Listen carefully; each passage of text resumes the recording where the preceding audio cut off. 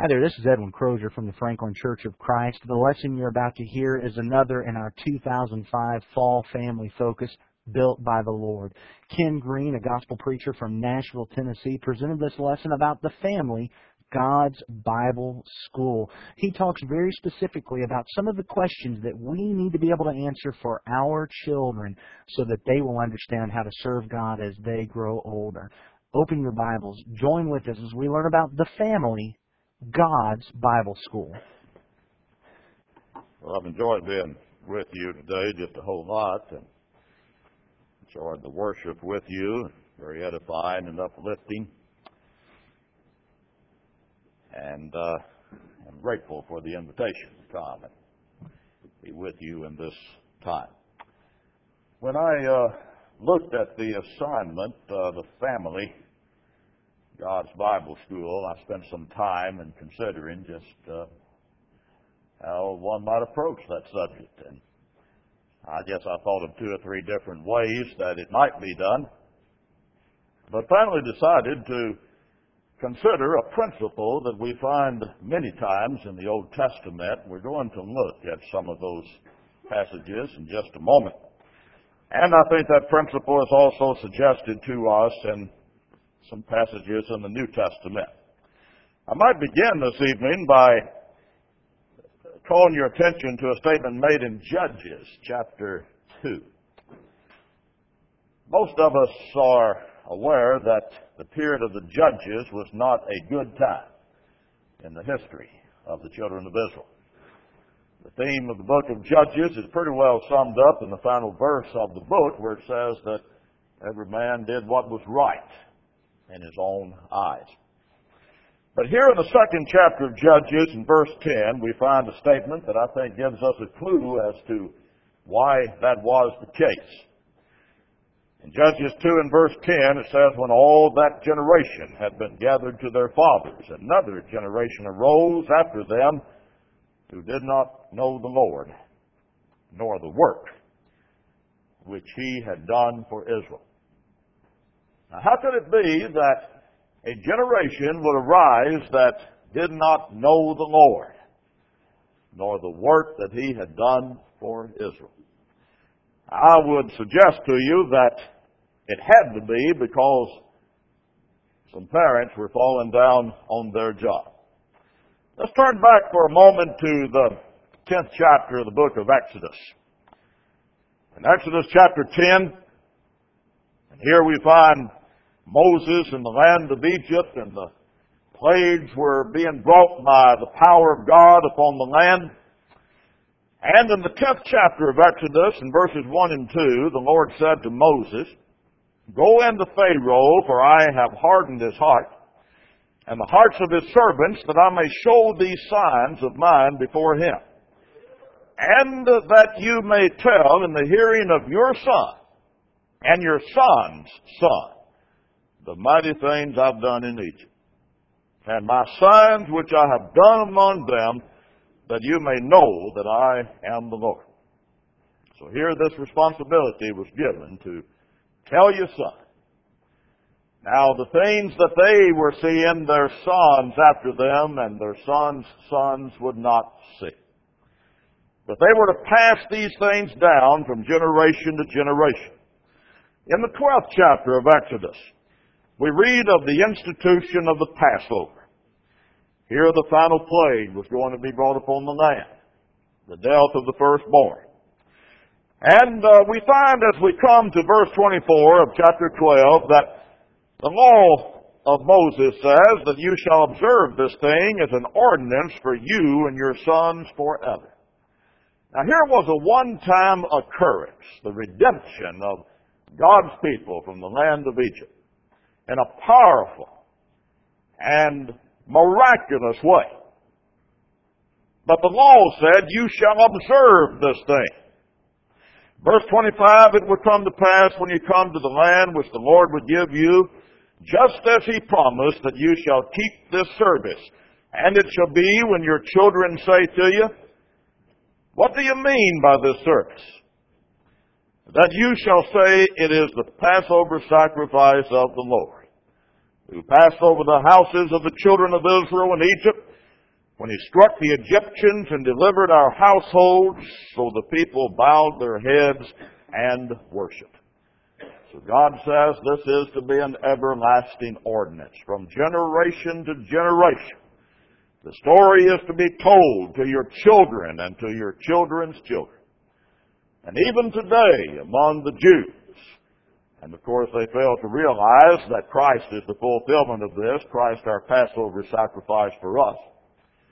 But observant Jews still keep this Passover feast, this Seder feast they call it. And it is a ritual among them for the son, the eldest son, to raise the question, what does this mean? Why do we eat the matzah, the unleavened bread, and the bitter herbs? What is all of this about? And then the father relates the story of how God delivered their people from their bondage in Egypt. And we just find this principle throughout the Word. When we come over to that 6th chapter of the book of Deuteronomy, we find beginning with verse 20. In Deuteronomy chapter 6 and verse 20, when your son asked you in time to come, saying, what is the meaning of the testimonies, the statutes, and the judgments which the Lord our God has commanded you? And then you shall say to your son, we were slaves of Pharaoh in Egypt. And the Lord brought us out of Egypt with a mighty hand. And the Lord showed signs and wonders before our eyes, great and severe, against Egypt, Pharaoh, and all of his household. And then he brought us out from there that he might bring us in. He brought us out that he might bring us in, to give us the land of which he swore to our fathers. And the Lord commanded us to observe all these statutes, to fear the Lord our God for our good always, that he might preserve us alive as it is this day. And then it would be righteousness for us if we're careful to observe all these commandments before the Lord our God as he has commanded us. So again, this responsibility to pass it down from one generation to another. When we come over to Joshua chapter 4, we read there of the occasion when the children of Israel entered the promised land. They crossed the Jordan River. And the record says in verse 6, Joshua chapter 4 and verse 6, the Lord said that this may be a sign among you when your children ask in time to come, saying, what do these stones mean to you? Now you remember the story of how they were told to take the stones from the midst of the Jordan River and to carry them up and to build a monument with them upon the dry land. And in time to come, when your children ask, what do these stones mean? Then you shall answer them that the waters of the Jordan were cut off before the ark of the covenant of the Lord. When it crossed over the Jordan, the waters of the Jordan were cut off. And these stones shall be for a memorial to the children of Israel forever. And all just really throughout the Old Testament we find that principle. We find it repeated a number of times in the book of Psalms. Think about the last few verses of the 48th Psalm. In Psalm 48, beginning with verse 12, it says, walk about Zion, go all around her, count her towers. Mark well her bulwarks, consider her palaces, that you may tell it to the generation following. For this is God, our God forever and ever. He will be our guide even to death. Do we not have this greater responsibility to tell it to the generation following? The great things that the Lord has done for us. Or think of the 78th Psalm. Psalm 78 and beginning with verse 5. For he established a testimony in Jacob and appointed a law in Israel, which he commanded our fathers that they should make them known to their children, that the generation to come might know them, the children who would be born, that they may arise and declare them to their children, that they may set their hope in God and not forget the works of God and keep his commandments. Is that principle any less needed today? Of course, we all know that the answer is no. The statement is sometimes made that apostasy is only one generation away. And how true that is. In fact, in the New Testament, when we consider the conversion of many in the city of Ephesus, as given to us in the 19th chapter of the book of Acts, we find such great zeal. We read there of how they burned their manuscripts of sorcery, counted the cost, and 50,000 pieces of silver. I don't know how much that was, but a princely sum. But they were willing to make that sacrifice. There was such zeal, there was such diligence, there was such love. Later on, Paul wrote to the church in Ephesus, and the great depths of the mystery of God that are set forth in that epistle that was written to the Ephesians. Not really any indication there that they had fallen away in any way. But when we come to Revelation, and we read there the letter that was written to the church in Ephesus, we find that they were rebuked because they had left their first love. I think a generation or two later, there's disagreements as far as the dating of the book of Revelation, but I take the view that it was written probably in the AD 90s. A generation or two later, these people were rebuked because they had fallen away from their first love. And so I want us this evening to just consider this principle a little bit. When your children ask. And first of all, let's think about the question that our children may ask, or our children's children. Why is this day different from other days? We may be sure that Jewish children asked that question of their parents. They were apparently encouraged to ask such questions. And their parents needed to be ready to give an answer to the generation that followed them. You know, anything that God names in the Bible, I think, has great significance. And do you know the first thing that God named? When we come back to the first chapter of Genesis, and verses 4 and 5, we find the answer to that question. And God saw the light, that it was good. And God divided the light from the darkness, and God called the light day. And the darkness He called night. So the evening and the morning were the first day.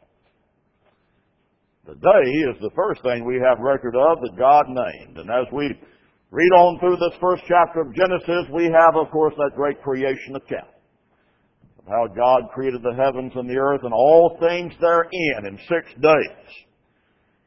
And as we come to the second chapter of Genesis, we find, beginning with verse 1, thus the heavens and the earth and all the host of them were finished.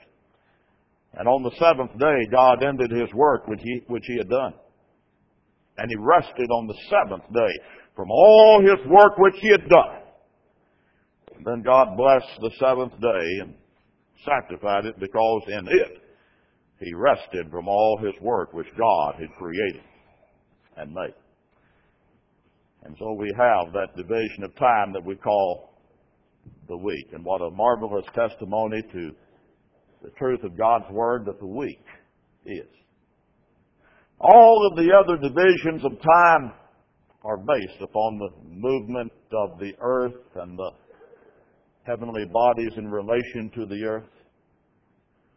The year, the day, even the month, based loosely at least upon the revolution of the moon around the earth. But when we come to the week, that 7-day division of time, what's the basis for it? And the fact of the matter is that those who don't believe the Bible don't have the answer to that. And you know, when we study history, we find that there have been attempts through the centuries to do away with that 7-day week. Back in the days of the French Revolution, as they began to create a totally secular society, they tried to do away with the 7-day week, but it just never did catch on. The Soviet Union did the same thing. Tried to make a 10-day week, but it never caught on. And all through the world and all history, we have this division of time that we know is the week. Where did it come from? The only answer that we have is really in the Bible. God made everything in 6 days and rested the 7th day. And so as we come over to the giving of the law of Moses in the 20th chapter of Exodus, we find that one of the commandments that God gave the children of Israel was to remember the Sabbath day. We have no record of Abraham or Isaac or Jacob or anybody before this time being told to remember the Sabbath day. But in the 20th chapter of Exodus and verse 8, remember the Sabbath day to keep it holy. 6 days you shall labor and do all your work. But the 7th day is the Sabbath of the Lord your God. In it you shall do no work. And as we come down to verse 11, we find at least one of the answers that a parent would have given a child in that Old Testament dispensation. Why is this day different? Why do we do no work on this day? Why do we not go to the fields on this day or to our occupation? Verse 11 says, For in 6 days the Lord made the heavens and the earth, the sea and all that is in them, and rested the Sabbath day. Therefore the Lord blessed the Sabbath day and hallowed it. And as we turn to the 5th chapter of the book of Deuteronomy, we find the second listing of these 10 commandments. Beginning with verse 12, observe the Sabbath day to keep it holy as the Lord your God commanded you. But as we drop down to verse 15, remember that you were a slave in the land of Egypt. And the Lord your God brought you out from there by a mighty hand, by an outstretched arm. Therefore the Lord your God commanded you to keep the Sabbath day. And so it was a special day to those people in the Old Testament dispensation. But now we find that a new day has dawned. The first day of the week. And we should encourage our children to ask questions like this. Why is this day different? Now, to a lot of people, it's not different. And to many people, the only difference would be that perhaps our routine is changed. But it needs to be different to everybody. And the reason for that is given to us in the 24th chapter of the book of Luke, where we find that this was the day upon which someone won the victory over death. In Luke chapter 24 and verse 1, now on the first day of the week, very early in the morning, they and certain other women with them came to the tomb, bringing the spices which they had prepared. But they found the stone rolled away from the tomb. And then they went in and did not find the body of the Lord Jesus. And as we read on, we see that they saw and heard the evidence that the Lord had been raised up from the dead. Now, why should we say that it was upon the first day of the week that he was raised? The Sabbatarians argue, the Seventh-day Adventists and others who continue to keep the Sabbath day, the seventh day of the week, that he was raised up on the Sabbath day. But actually, this 24th chapter of Luke pretty well nails it, I think. In fact, I think it absolutely does so. As we come down to verse 7, the angel said, the Son of Man, or quoted the Lord, that the Son of Man must be delivered into the hands of sinful men and be crucified, and the third day rise again. Verse 13 says, now behold, 2 of them were traveling that same day to a village. That same day was the first day of the week, verse 1. And in verse 21, we find that they said to the one that they thought was a stranger, that we were hoping that it was he who was going to redeem Israel. Indeed, besides all this, today is the third day since these things happened. So this was the day that Jesus became the first fruits of the resurrection, as Paul described it in 1 Corinthians 15 and verse 20. And you know, when we think about the matter of the first fruits, we need to understand the beautiful lesson contained in this, in the 23rd chapter of the book of Leviticus, the great lesson in type in the Old Testament, and how all of these things are fulfilled in the Lord Jesus Christ. Back in Leviticus 23, we have the listing of the various feasts and festivals that God authorized in the Old Testament, the Passover, the unleavened bread. And as we come to verse 9, the feast of the first fruits. Now notice in verse 11, Leviticus 23 and verse 11, talking about the priest. He shall wave the sheaf before the Lord to be accepted on your behalf on the day after the Sabbath. The priest shall wave it. Now what's the day after the Sabbath? Well, that's the first day of the week. And that was the day that this festival of the first fruits took place. And on the first day of the week, Christ became the first fruits of those who sleep. He is the fulfillment of this. Now, when we drop on down to verse 15, we have the festival that foreshadowed that great day of Pentecost, when the reign of Jesus was first announced. In verse 15 it says, you shall count for yourselves from the day after the Sabbath, from the day that you brought the sheaf of the wave offering, 7 Sabbaths shall be completed. Count 50 days to the day after the 7th Sabbath. That's the Passover Sabbath. And then you shall offer a new grain offering to the Lord. The name Pentecost is from the Greek word that means 50. 50 days after the Passover Sabbath. What day was 50 days after the Passover Sabbath? First day of the week. That's when the reign of Christ was first announced, on the day of Pentecost in Acts the 2nd chapter. That's when the church of the Lord Jesus Christ was established. So why is this day different? Because our Lord was raised up and became the first fruits of them that sleep. And all who are in Him shall be raised up in His likeness. Because His spiritual kingdom was established and announced upon the first day of the week. Furthermore, this was the day, as we find in apostolic example, that the disciples came together to break bread, Acts 20 and verse 7. And that we are told to lay by into the treasury in 1 Corinthians 16, 1 and 2. We should be ready to tell our children why this day is different. But then, you ever heard a child raise that question? While you're eating crackers and drinking juice? You know, some of the things that you hear children say are rather amusing in the assembly.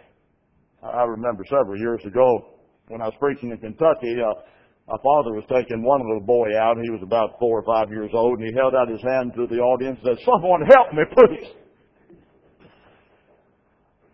But I've heard children say, I want a cracker. I want some juice. Probably some little child visiting with parents who are not accustomed to the ritual that we are going through upon that first day of the week. But oh, what an opportunity that is to share with our children the significance of the ritual. Some of the passages that we are so familiar with, the little children are not yet familiar with, and we need to make sure that they know what this is all about. I fear that sometimes parents don't have the time or don't take the time to talk to their children about these matters. And why such is a special time to us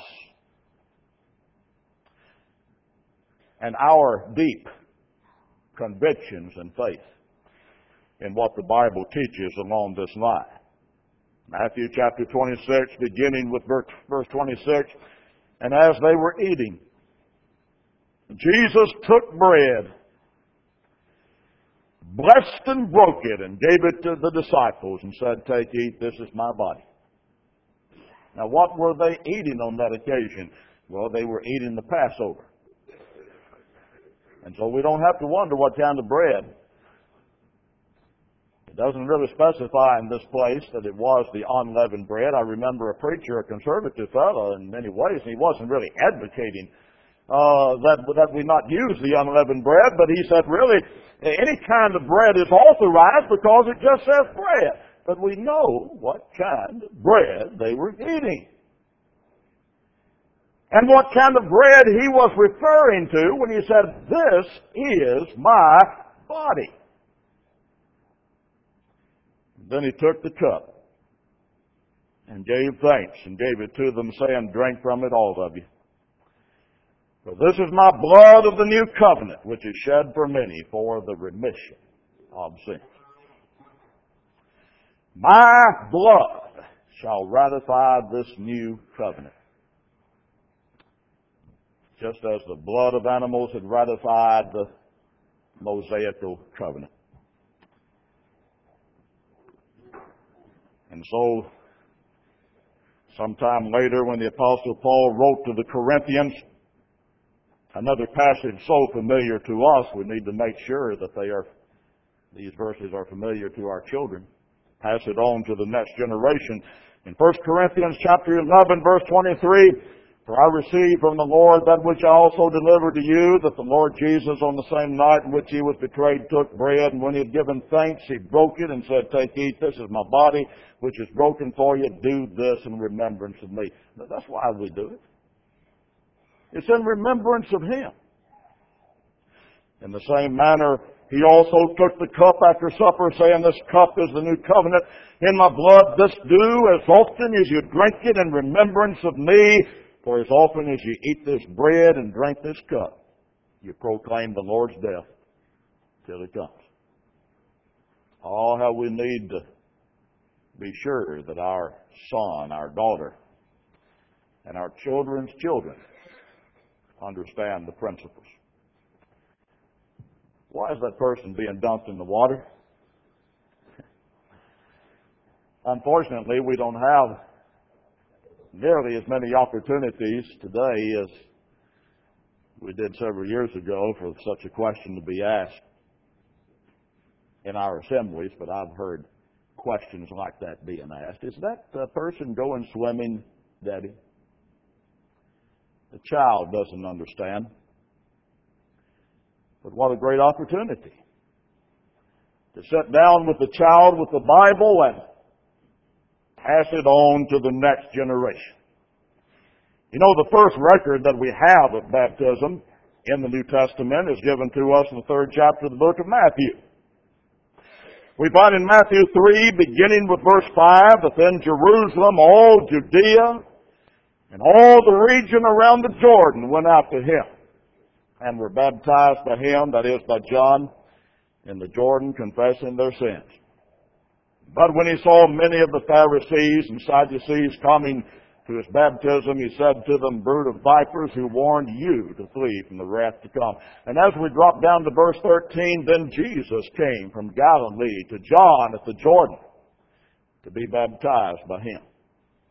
And John tried to prevent him, saying, "I need to be baptized by you, and are you coming to me?" But Jesus answered and said to him, "Permit it to be so now, for thus it is fitting for us to fulfill all righteousness." And then he allowed them. Why do we do this? Because it's a matter of obedience for one thing. And Jesus is our great example here. He had no sins. He had no need for forgiveness. We never have record of Jesus offering an animal sacrifice for sins. And yet He was baptized that all righteousness might be fulfilled. We are to follow Him in that obedience. But not only that, for us, it is a transitional step. As Paul said in Galatians 3, verses 26 and 27, by faith you're all the sons of God in Christ Jesus. For as many of you as were baptized into Christ have put on Christ. It is a factor in our salvation. That's what the Apostle Peter says in 1 Peter chapter 3. In verse 20, he talks about the salvation, the deliverance of Noah and his family. And then in verse 21 says, the like figure whereunto even baptism doth also now save us. Or as the New King James puts it, there is also an antitype. Namely, baptism. Whereby we are saved. We need to be prepared to share these things with our children. If we're prepared to share them with our children, perhaps we will be better prepared to share them with anyone with whom we have the opportunity. Why are you paying that money? Some time ago, as the collection basket was passed, I heard one little girl cry out, "No, I don't want to give back a portion." But what a great opportunity to sit down with our children and explain to them what this is really all about. And explain to them that God doesn't need our money. He doesn't need anything that we have. But this is at least one way, not the only way, but one way that we can indeed lay up treasures in heaven,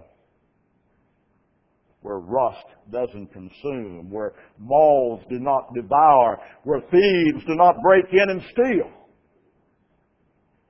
And it's not a matter of God needing our money, but the fact is that in His grace, He permits us to have a part in His program,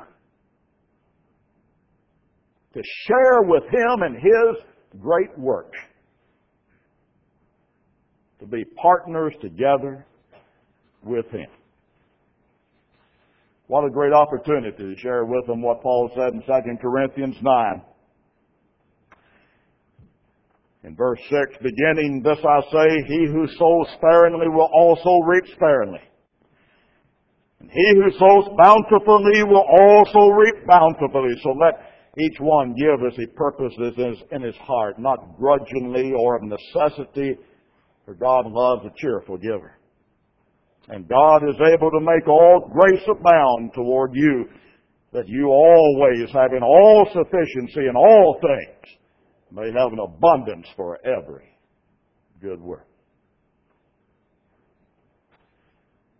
And when your children ask, why do you read that book all the time? And by the way, would your children ask that question? I see you read other books and lay them up on the shelves or take them back to the library or sell them in the yard sale. But every day I see you read that book. Why do you read that book all the time?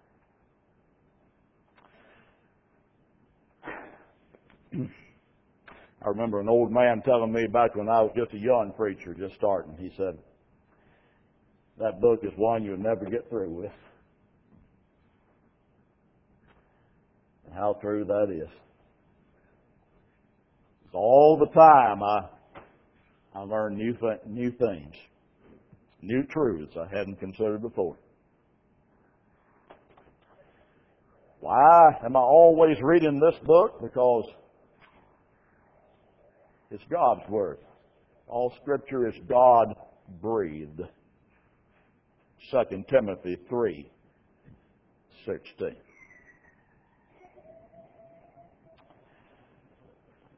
Oh, there's a lot of good books to read, and you know, one thing that I always enjoyed doing with my children was just reading to them. And we've read a lot of things, a lot of the old classics, you know, Little Women and Tom Sawyer and Uncle Remus and the Chronicles of Narnia. I went through the Chronicles of Narnia with all my children. I'm reading it to some of my grandchildren now.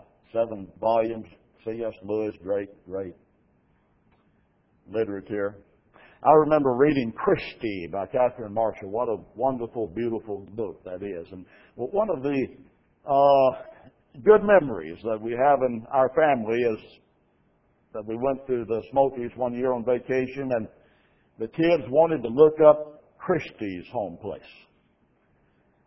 And we finally found the place. The names in the book, by the way, are fictitious, but they're similar to the real places.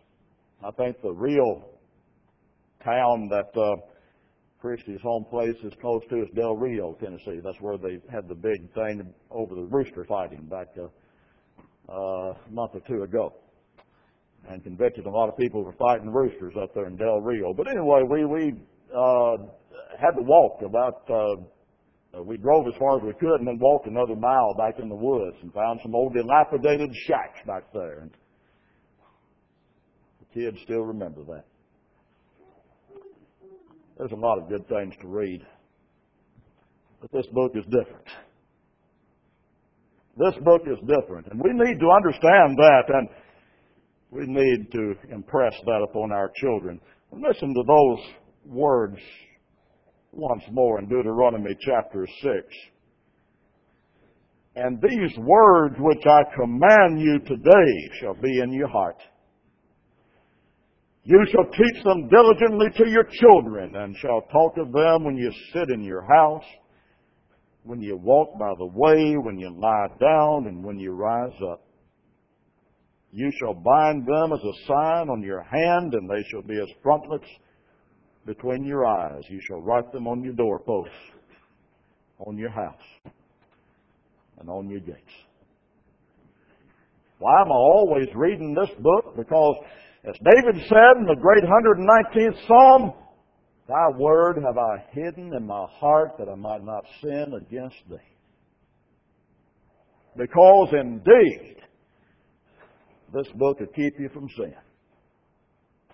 And sin will keep you from this book.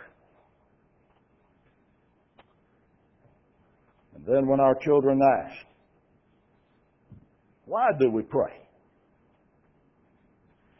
Why do we bow our heads and thank God before we eat our bread? Why do we do it? All we need to be ready to share with our children, and there's a lot that we could say about that subject. Let me just close the lesson by pointing out the words of Daniel. In Daniel, the 2nd chapter, in verse 28, when he came into the presence of the king Nebuchadnezzar. Nebuchadnezzar was about to kill all of the sorcerers and the wise men, the Chaldeans of Babylon, because they could not tell him what his dream was. And Daniel said, verse 27, the secret which the king has demanded, the wise men, the astrologers, the magicians, and the soothsayers cannot declare to the king, but there is a God in heaven who reveals secrets. And he's made known to the king Nebuchadnezzar what will be in the latter days. And he went on to interpret the dream. That's why we pray, because there is a God in heaven. Because there is a Creator in heaven. Because there is a Heavenly Father in heaven. And He hears our prayers. And He has revealed unto us in His Word secrets that we need to understand. And we need to impress that truth upon our children. I think of those great words of Jesus in the 7th chapter of Matthew, the Sermon on the Mount, when He said, beginning with verse 7, ask and it will be given to you. Seek and you'll find. Knock, and it will be open to you. For everyone who asks receives, and he who seeks finds, and to him who knocks it will be open. Or what man is there among you who, if his son asks for bread, would give him a stone? Or if he asks for a fish, would give him a serpent? If you then, being evil, know how to give good gifts to your children, how much more will your Father, who is in heaven, give good things to those who ask Him? Let us encourage our children to ask the questions. And let us prepare ourselves to pass it on to the next generation. Else, a generation will arise that knows not the Lord, nor His works. And if the story quits being told, it'll be because we quit telling the story.